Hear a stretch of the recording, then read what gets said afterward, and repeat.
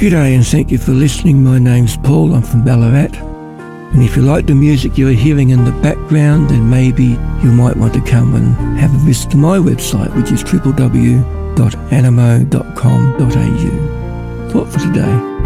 You know, it is amazing how it is that little things can have a huge impact upon one's life.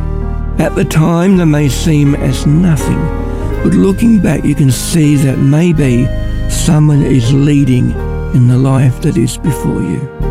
Today I want to take you back to the year 1728. It was in that year that a boy was born in the village of Marton in Yorkshire, to parents where his father was Scottish and his mother was a local to the village of Marton.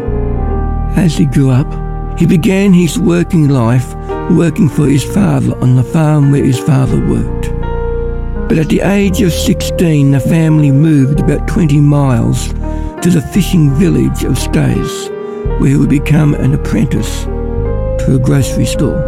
But it was here that this young man would find himself being lured to the sea while gazing out of the shop window. Who was this man? Who was this young boy? This teenager who would grow up and become so famous? His name? Captain James Cook. And when you think of all that he had achieved in his life, it is amazing that it all came about just by one shift to the coast, where he could look out of a window at the sea. And yet how much of life takes place in just a moment. I think of Jesus walking along where young men were fixing their nets, just doing their daily task. And then comes Jesus and gives to them an invitation to follow him. You can read about this in Matthew chapter 4, verses 18 and 19, and we read, "And Jesus, walking by the Sea of Galilee, saw two brethren, Simon, called Peter, and Andrew his brother, casting a net into the sea, for they were fishers. And he said unto them, Follow me, and I will make you fishers of men." What an amazing thing to happen. But what do we find them doing? In the very next verse, verse 20, we read, "And they straightway left their nets and followed him."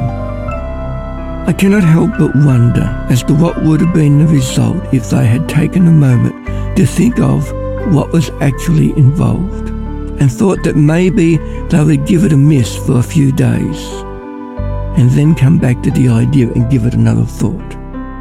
How many of us are guilty of doing that? We like to think things over, and that is fine. But when it comes to accepting what the Lord has done, we need to be ready to give him our all and to not look back. So what about you? Are you willing to give him your all?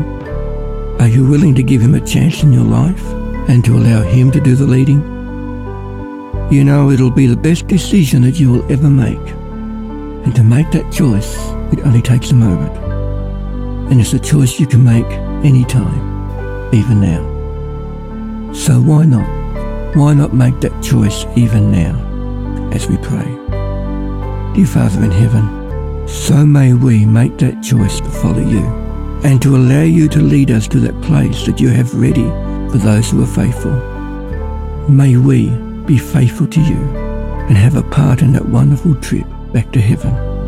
In Jesus' name we pray this prayer. Amen.